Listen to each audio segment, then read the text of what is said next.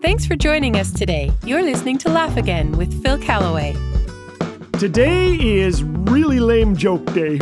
Our panel has selected the top 7 worst jokes ever. Number 7, the fattest knight at King Arthur's round table?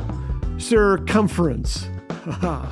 Number 6, a rubber band pistol was confiscated from algebra class. Yes, it was a weapon of math disruption. Oh man.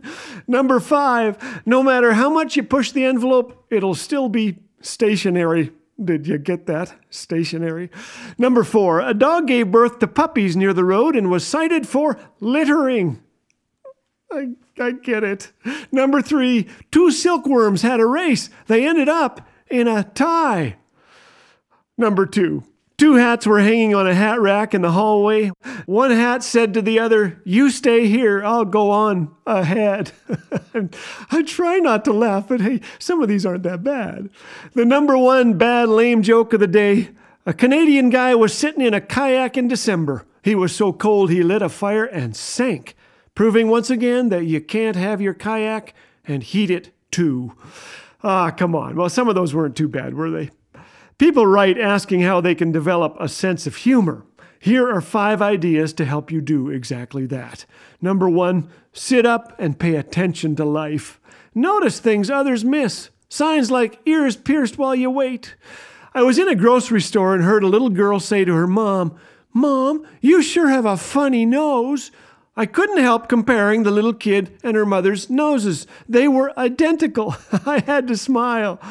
Ask doctors and nurses sometime in the next month and barbers and teachers to tell you something funny that's happened in the past couple of weeks. They'll love it. You will too. Number 2, laugh at things that annoy you. For some of us, this could be a full-time job. Everything annoys us. Long lines, late flights, getting splashed with mud. We stomp our feet and grind our molars. But has being frustrated ever once in the history of your entire life made things just a tiny bit better? I'm still working on this. When frustrated, do 2 things. Choose gratitude and look for something funny. Don't worry, you'll find it. Go looking. If all else fails, learn to laugh at yourself and you'll never be short of material. Number 3, put laughter on your calendar. Do you keep a to-do list? Why not write this on it? Read the comics today. Put the good ones on the fridge.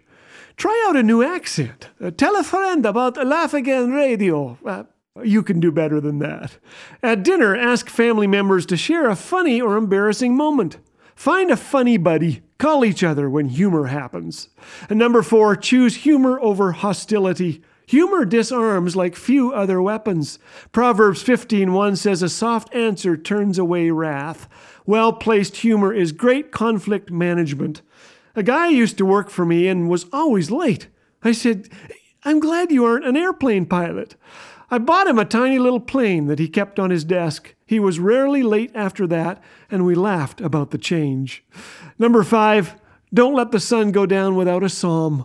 Reading a psalm a day from the Bible can forever change your attitude and focus. Psalm 100 says, "Shout with joy to the Lord, all the earth, for the Lord is good. His unfailing love continues forever, and his faithfulness to each generation." And try a joke out on someone. Here's one. What do you call a cow that just had a baby? Decaffeinated. Get it? Come on, it's a calf. Calf, decaf, come on. Did you know Laugh Again has a blog that is published weekly on our website? Discover inspiring stories filled with meaningful messages of the hope and joy we can find in Christ. New blog posts are written by Phil Callaway every week. Sign up on our website to receive email reminders whenever new content goes live. Visit laughagain.us today. Laugh Again, truth bringing laughter to life.